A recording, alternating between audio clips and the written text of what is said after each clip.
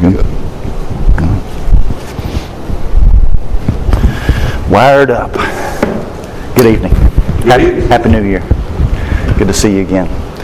It continues to be such a privilege for me to teach and to preach the Bible and to teach to people who want to hear it.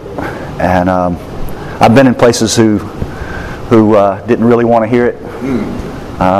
I don't know why they were there, but maybe for something else. But I'm so thankful, and I'm humbled by it too. I just the thought of any man, especially this man, to stand and speak on behalf of God is a very, very humbling thing. And but I'm very thankful that the Lord has given me this privilege, this task to do it, and I hope it's an encouragement to you. And Happy New Year, Merry Christmas. I want to back up tonight because this is a passage from Luke's Gospel, the first chapter, so Luke chapter 1.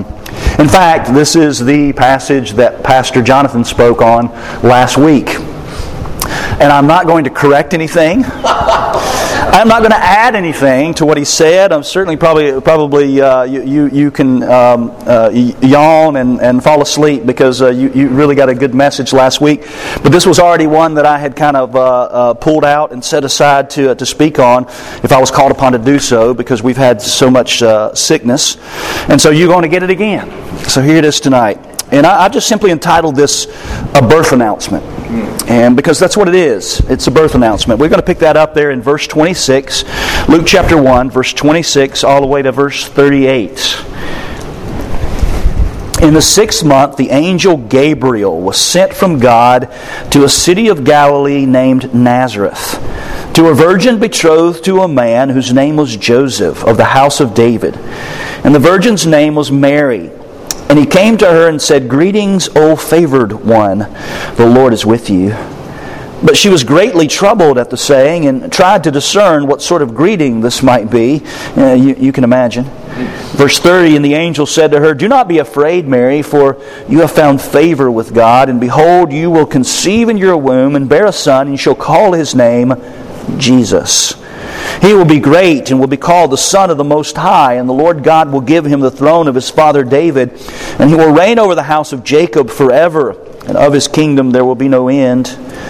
Mary said to the angel, "How will this be, since I'm a virgin?"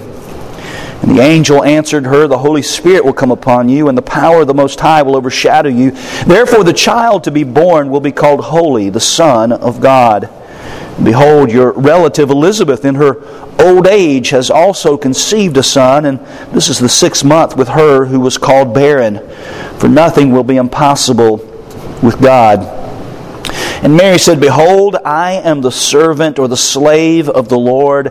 Let it be to me according to your word." And the angel departed from her. Father, we thank you for your word that is true, always true. That is the perfect treasure to instruct us and teach your people.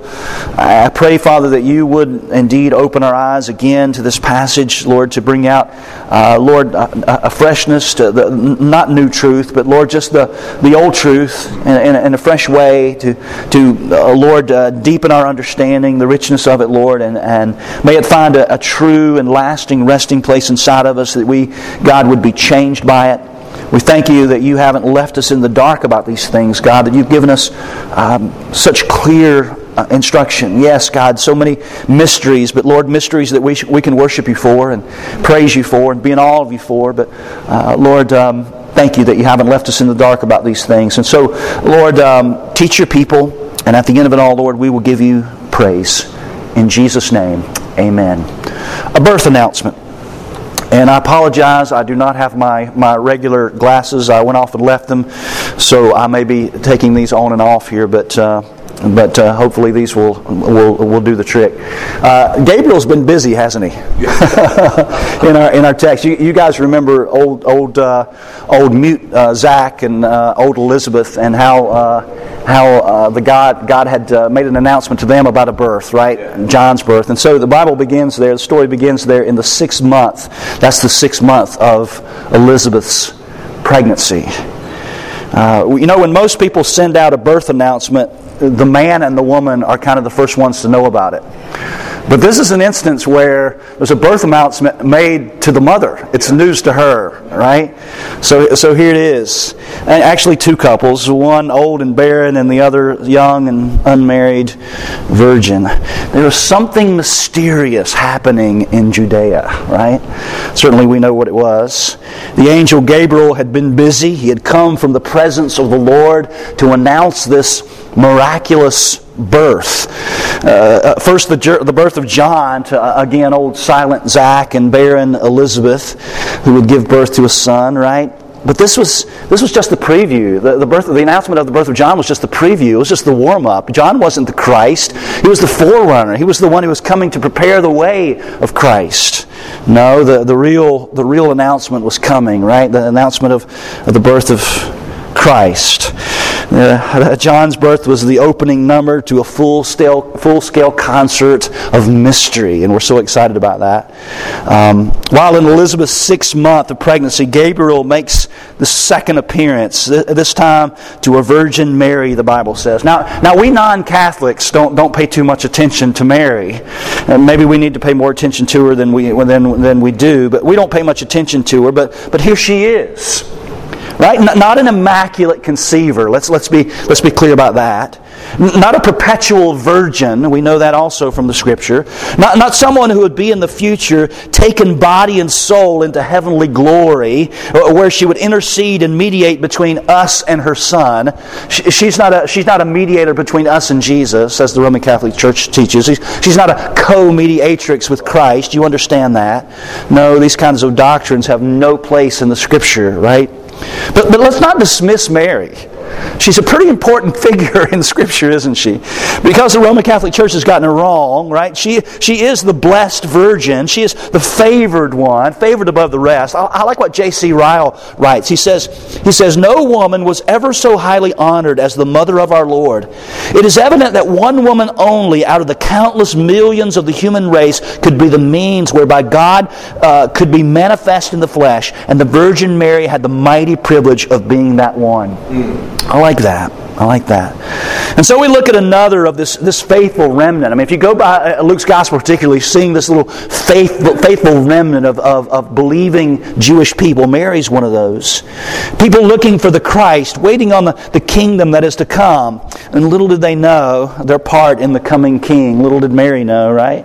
Luke introduces us to Mary here, and through her to Jesus, our Savior.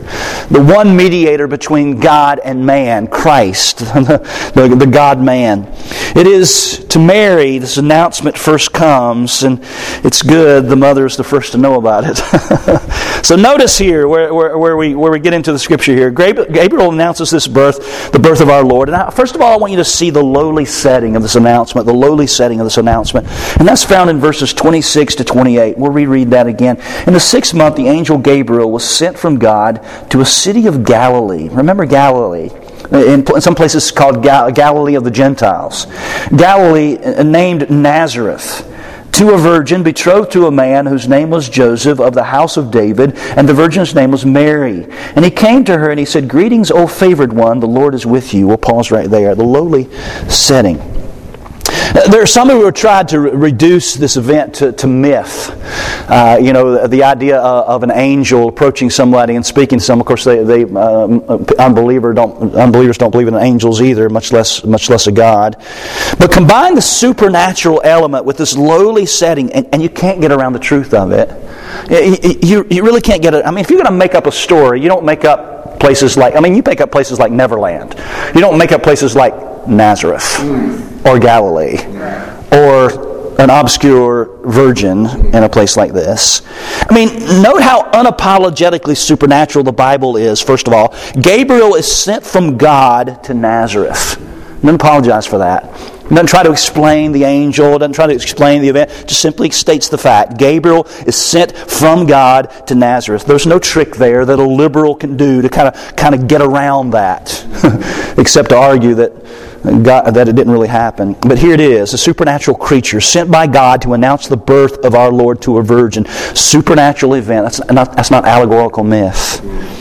I think the lowly setting is further evidence of that. This is not Alice in Wonderland. This is historical fact. This is Nazareth. This is Galilee. Now, this is not even Judea, by the way. I mean, it's not even there. This was a place of trade and contact with the world. Gentiles did business there, right? I mean, if you're gonna make up a story about a coming king, don't have him be born in a place like that. That's where Gentiles hang out. Later, the apostle Nathanael would ask Philip, "Can anything good come out of Nazareth?" A town never mentioned in the Old Testament, by the way. Never mentioned by Josephus.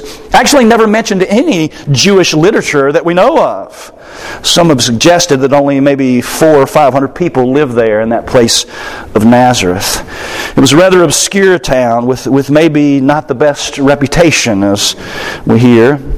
If you're going to create a myth, make it somewhere famous, or make a place up again, like Neverland or something like that. But don't talk about Nazareth. And Gabriel is sent to an unknown girl. I mean, nobody knows who this girl is. I mean, this is the first time we hear about this girl. She's probably young, 13 to 18 years old, somewhere in there. Betrothed to a man named Joseph. I mean, let's just notice together, here's a place and a people who simply don't have the makings of a myth.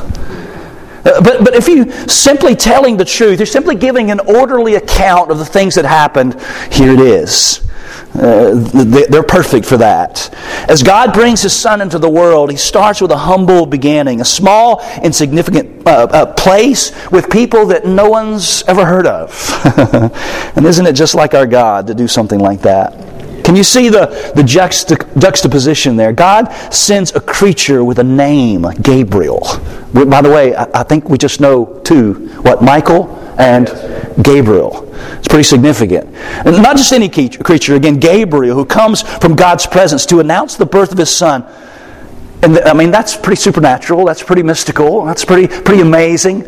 But it's to a place in Nazareth, to a virgin, to obscure Joseph and Mary. Who are these people? And why is Gabriel, who has come from the presence of God, to come and announce this to these obscure people? Isn't that just like our God to do something like that? To do something so mysterious and unguessable so that people like us will just simply be in awe of Him and worship Him. Yes. God, you're the only one who will do something like that. If we were gonna pick a king, a place for a king to be born, we might have picked Rome or I don't know, Washington D.C. Probably not. That's most like our God. You guys maybe remember the judge Jephthah. You remember him? Jephthah was this guy who was rejected by his own people. He was cast out of his town and hung out with a sort of a rowdy crowd, so to speak. And of course, trouble came to the land that he was from. And what did his people do? They went and sent for him come because he was a man of war, right? He was a guy who could handle that. God used him to deliver His people. It's interesting, isn't it? The people that God uses, the thing that God do, the people that you would think, no, nobody can use that. God can't work with that. But this is exactly what God does.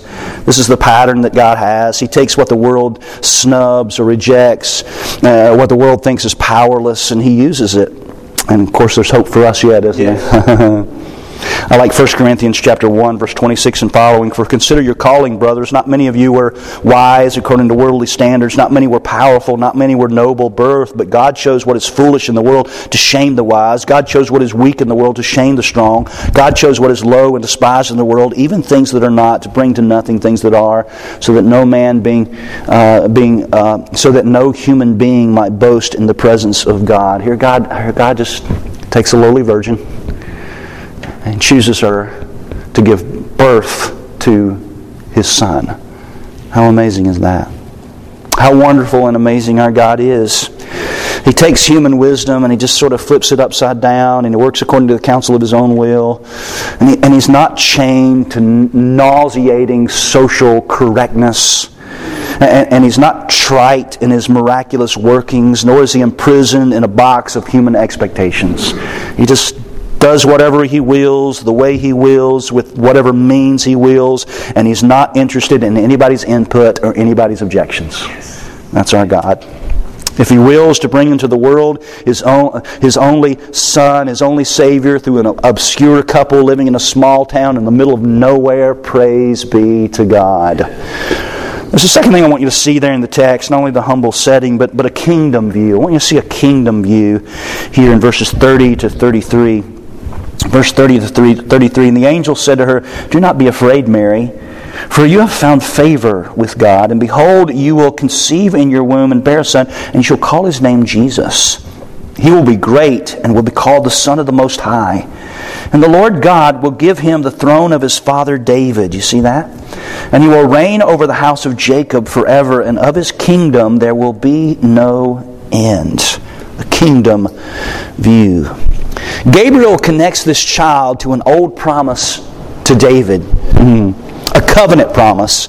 And unlike many today, our God keeps His promises. Isn't that wonderful? God had said to David back there in 2 Samuel chapter 7, verse 16, "Your throne shall be established forever." And of course it was reiterated in Psalm 89, verse 36, where He says, "His line shall endure forever, His throne as long as the sun before me." And again in Micah chapter 4, verse 7, again in Daniel chapter 7, verse 14, all speak of the unending reign of David's line. Luke is careful to mention Joseph is of the house of David, isn't he? Yeah. And so Gabriel repeats this promise to Mary. This was the hope of all believing Israel, by the way. God is not going to let Israel go. He's going to establish a kingdom with the descendant of David ruling, a righteous descendant, a king who will rule in righteousness to uphold the law of God. Now, it's not real popular today to speak about these things in Reformed circles for some reason. We like to talk about a spiritual kingdom, but not an earthly one. But let me ask you a question tonight. Should we stop praying Matthew chapter 6, verse 10? "Thy kingdom come, thy will be done." Where? On earth, as it is in heaven. Or to stop singing Revelation chapter 5, verse 9, "And you made them a kingdom, even priests to our God, and they shall reign on earth." And I don't want us to get our feathers ruffled. People get their feathers ruffled because some believe in a literal millennial kingdom where Christ reigns for 1,000 years and the restoration of a national Israel to the Messiah. And some believe that all this talk of ruling is in a new heaven and a new earth and sort of a spiritual Israel. Listen, we all believe Christ is ruling and will rule. Amen? Yes. Yes. We'll just have to let Him work out all the details of what His future rule looks like. Is that okay? Let's just celebrate it. He rules and He will rule. And so Gabriel continues. I'm so thankful that one day He's going to correct all of our eschatology. all of it. And so Gabriel continues. He mentions the name He'll be given, Jesus.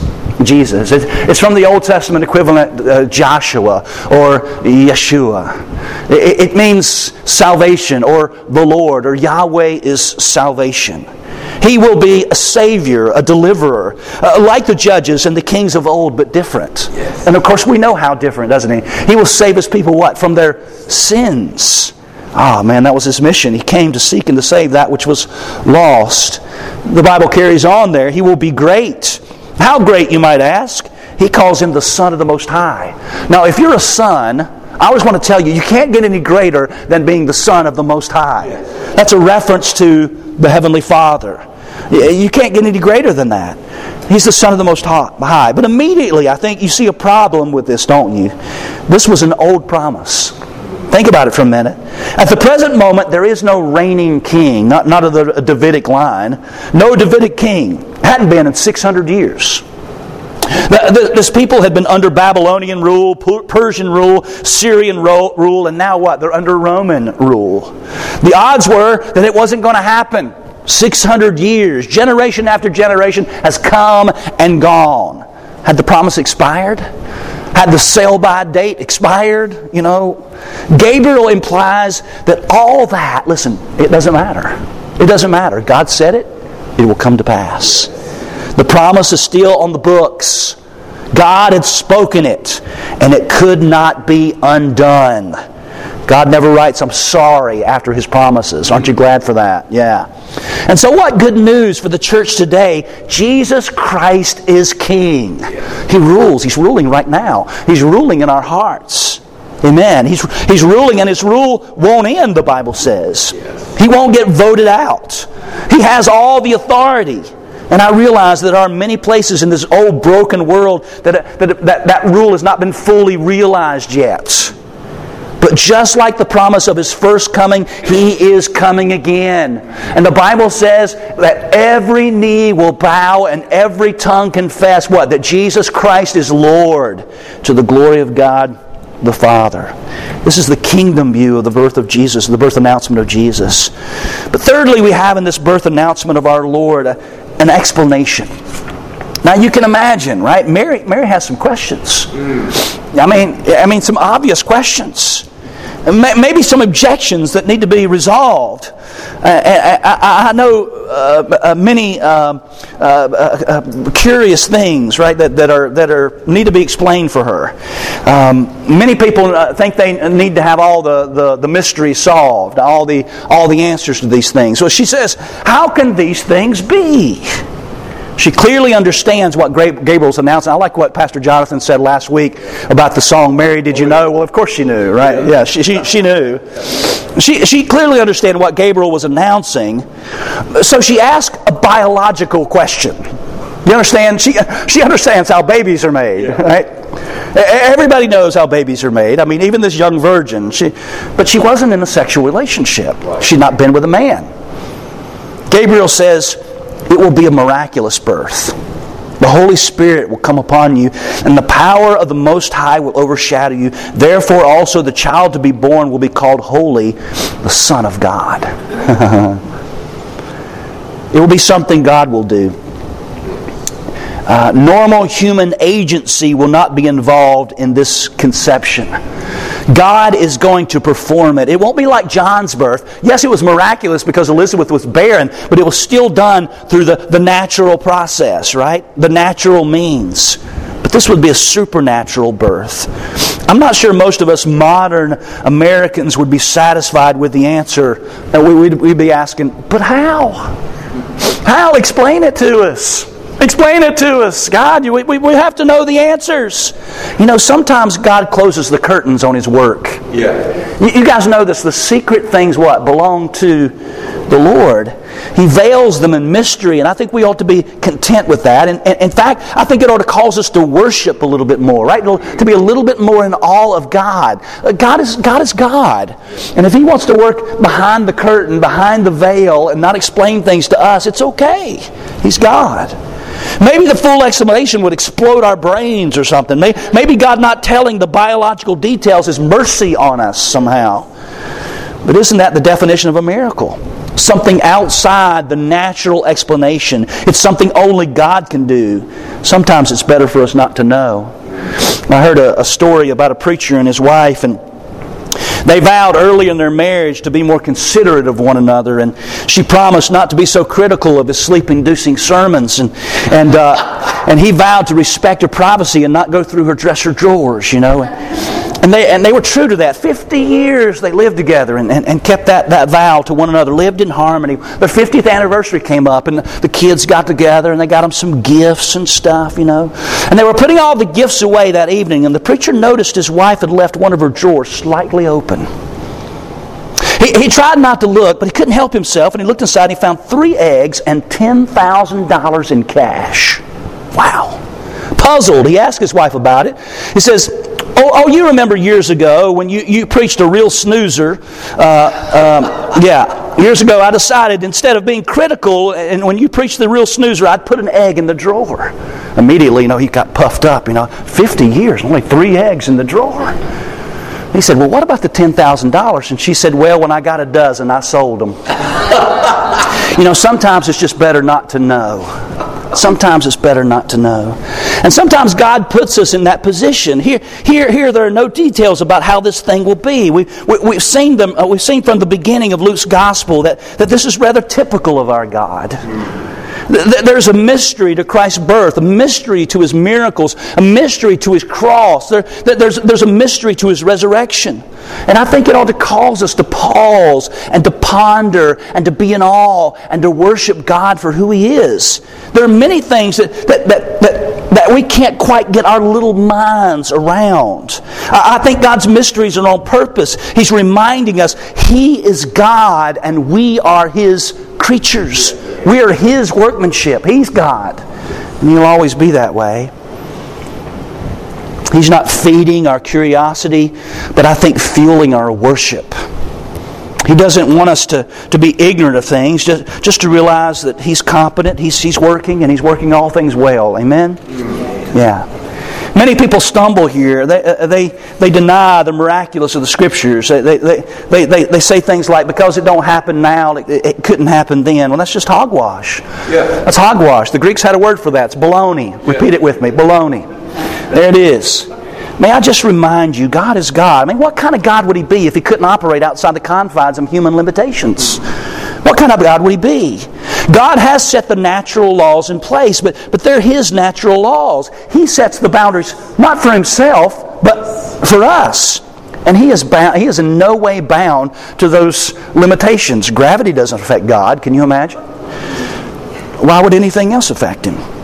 He doesn't tell us how He suspends the natural laws and works a miracle. He may not want us to speculate, but simply to adore. Yes. Amen? Notice fourthly in this birth announcement an assurance. An assurance. You know, she said, how can these things be? He gives her an explanation, but now the angel's going to give Mary an assurance. Look at verses 36 and 37. And behold, your relative Elizabeth, in her old age, has also conceived a son. And this is the 6th month with her who was called barren, for nothing will be impossible for God. You know, God often gives these kinds of assurances to His people when needed. I'm thankful for that. Mary has some questions. Gabriel gives rather matter-of-fact explanation, and then he leads right into an assurance for Mary, I think. He mentions her relative Elizabeth. Old barren Elizabeth is going to have a child. Think about it. I mean, she's way past her birthing years. She was barren. They didn't have any children. Now she's 6 months pregnant. She was called barren. Who called her barren? Everybody did. Everybody knew. He was certainly a prominent figure there in the what's the word I'm looking for? Priesthood. Yeah, the priesthood. He was certainly been known, and her and he would have been known to. They don't have any kids. She can't have any children. She's barren. Everyone knew she couldn't have children, but here she is 6 months into her pregnancy. And then Gabriel takes her beyond Elizabeth to Genesis chapter 18 verse 14. He paraphrases this verse for Mary. Literally, is anything too wonderful for Yahweh? The idea wonderful or supernatural. Gabriel takes Mary back to post-menopausal Sarah, who conceived Isaac, not because she was able, but because God had promised nothing is impossible with God. This again is so like our God. We catch Him, don't we, over and over again, as if to say, let me help you believe. Let me help you believe this. Let me show you. Let me give you a demonstration, a taste to help you a little bit. God is concerned to sustain His people's faith through every encouragement. You remember Gideon and his fleece? Did He have to give Gideon his fleece? He didn't have to do that. But He did, didn't He? You remember Moses and Aaron? He gave them the staff, and gave them these other signs and to encourage them along the way. And you might object. You said, but God's not giving those kinds of things anymore. And you'd be right in the sense that that's not the normal way in which God works in this day. He doesn't work that way. So where do we get our assurance? Are you ready for this? It's not rocket science.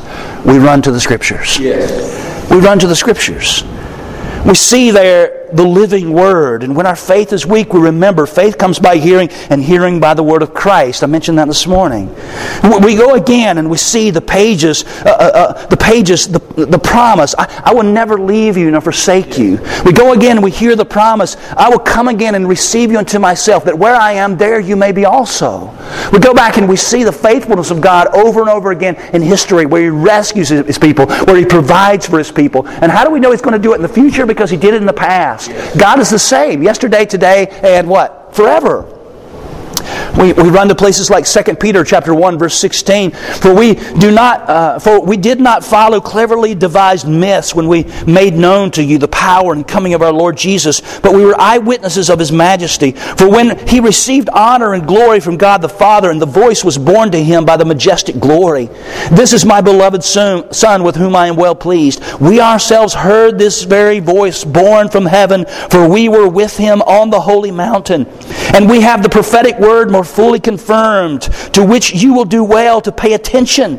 That's the word. Do well to pay attention as to a lamp shining in a dark place until the day dawns and the morning star rises in your hearts. In other words, till Christ comes, we have the assurance of the Scriptures, the prophetic word of Christ. And in Him, through His word, we are assured by the crucified and risen Christ that all His promises are true. Folks, in conclusion tonight, I want us to notice Mary's response to the birth announcement, and I'm going to close with this. Mary's response to the birth announcement is found in verse 38. Verse 38. And Mary said, "Behold, I am your servant. I am the servant of the Lord. Let it be to me according to your word." And the angel departed from her. She calls herself servant. That's the word doulos, slave. Yes. It's a slave. Calls herself a slave of the Lord.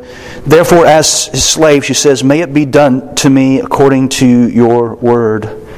I think we're sometimes often too familiar with texts like this, and we sort of just breeze through them and really don't think about what may or may not be happening here. I think it's worth pondering for a moment. This step of faith, if you will, this moment. Not that Mary had a choice. He wasn't giving her a choice, saying, "Hey, Mary, if you want to do this, hey, this is available to you." No, He's just simply saying, "There's going to be a child born to you." But here she's submitting herself, her will to the Lord, and I think it's worth pondering a moment. This sort of surrender that she has here. Mary had to know on some level what she was getting into. Was this privilege or punishment for her? I mean, all of her security as a Jewish girl is in jeopardy. Yes. Think about it. Her future marriage to Joseph. Remember, Joseph was planning on secretly putting her away, divorcing her. Her status in Israel, all on the line. I mean, what would people say? We probably know what they would say. I mean, what sane person would believe such a story? Hey, the angel Gabriel came and spoke to me and told me I was going to conceive a child through the Holy Spirit. I mean, we have the Scripture here, but in that day, I mean, who would believe such a story? And what of Joseph? Again, Joseph at this point doesn't know anything. Betrothal was a much more serious and sort of binding commitment than our modern engagement period. The marriage was not consummated during the betrothal period, but was held in such high regard that any infidelity during this time was considered adultery. And of course, you know the punishment in the Old Testament for adultery. What was stoning? It was stoning. Mary's pregnancy, to any onlooker, I mean, anybody that was looking and didn't have a conversation with Gabriel would have thought, man, she's an adulteress. I mean, it was required by the law to be put to death, although at this time it was seldom carried out. For all Mary knew, I mean, she would be despised, she would be rejected, she would be cast out, and worse, stoned. Wrongly so. But that wouldn't change what she must have thought would likely happen. From her perspective, she was being asked to risk everything. And listen to this. With all that in mind, she submits herself, body and soul. I'm your slave. Do to me as you will. A slave of the Lord. She had sort of a Hebrews chapter 13 kind of faith. Now may the God of peace, who brought again from the dead our Lord Jesus, the great shepherd of the sheep, by the blood of the eternal covenant, equip you with every good, that you may do His will, working in us that which is pleasing in His sight, through Jesus Christ, to whom be glory forever and ever. Amen. Work in us that which is pleasing in His sight. That's the kind of idea. Work in me what is pleasing in your sight. I mean, that's the attitude of a submissive slave, isn't it? That which is pleasing to the Lord. I mean, it was the Apostle Paul's favorite title or favorite reference for himself. This is the way he introduced himself many times. What a slave of Jesus Christ. James, you remember James, the half-brother of our Lord. And I would think if you're going to write a letter, I mean, what more greater authority could you put on in the beginning of the letter than, hey, I'm the half-brother of Jesus, so listen to me? Yeah. He doesn't do that. He calls himself what? A slave. A bondservant. That's what he says. First chapter. Servant of God and of the Lord Jesus Christ. Calls him Lord. Peter, in his second letter, Simon Peter, a servant or a slave and an apostle of Jesus Christ. As slaves of Christ, they were all concerned with what pleases the Lord. I think that's good. I think that's a good thing. And it can be a bit scary, can't it? For who knows what will please the Lord? Who knows what God may take us through, right?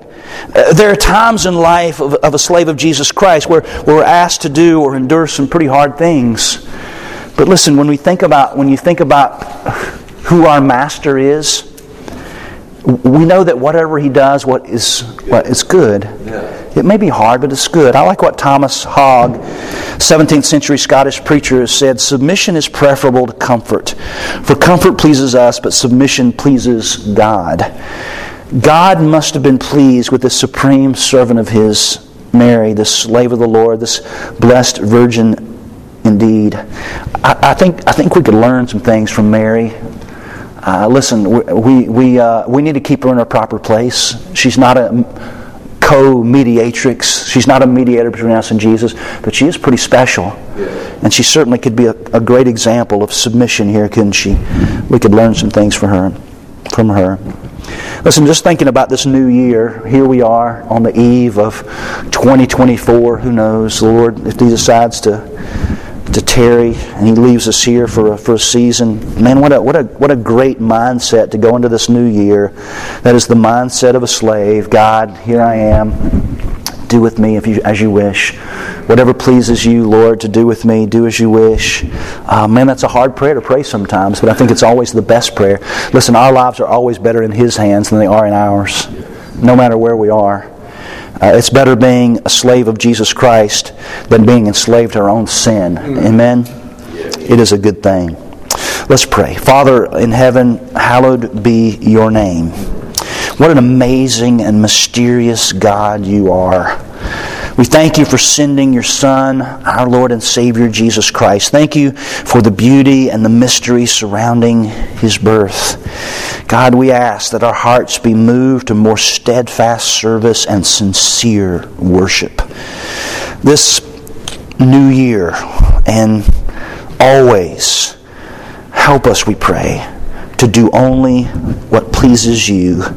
To the praise of your glory, we pray in the name of Jesus.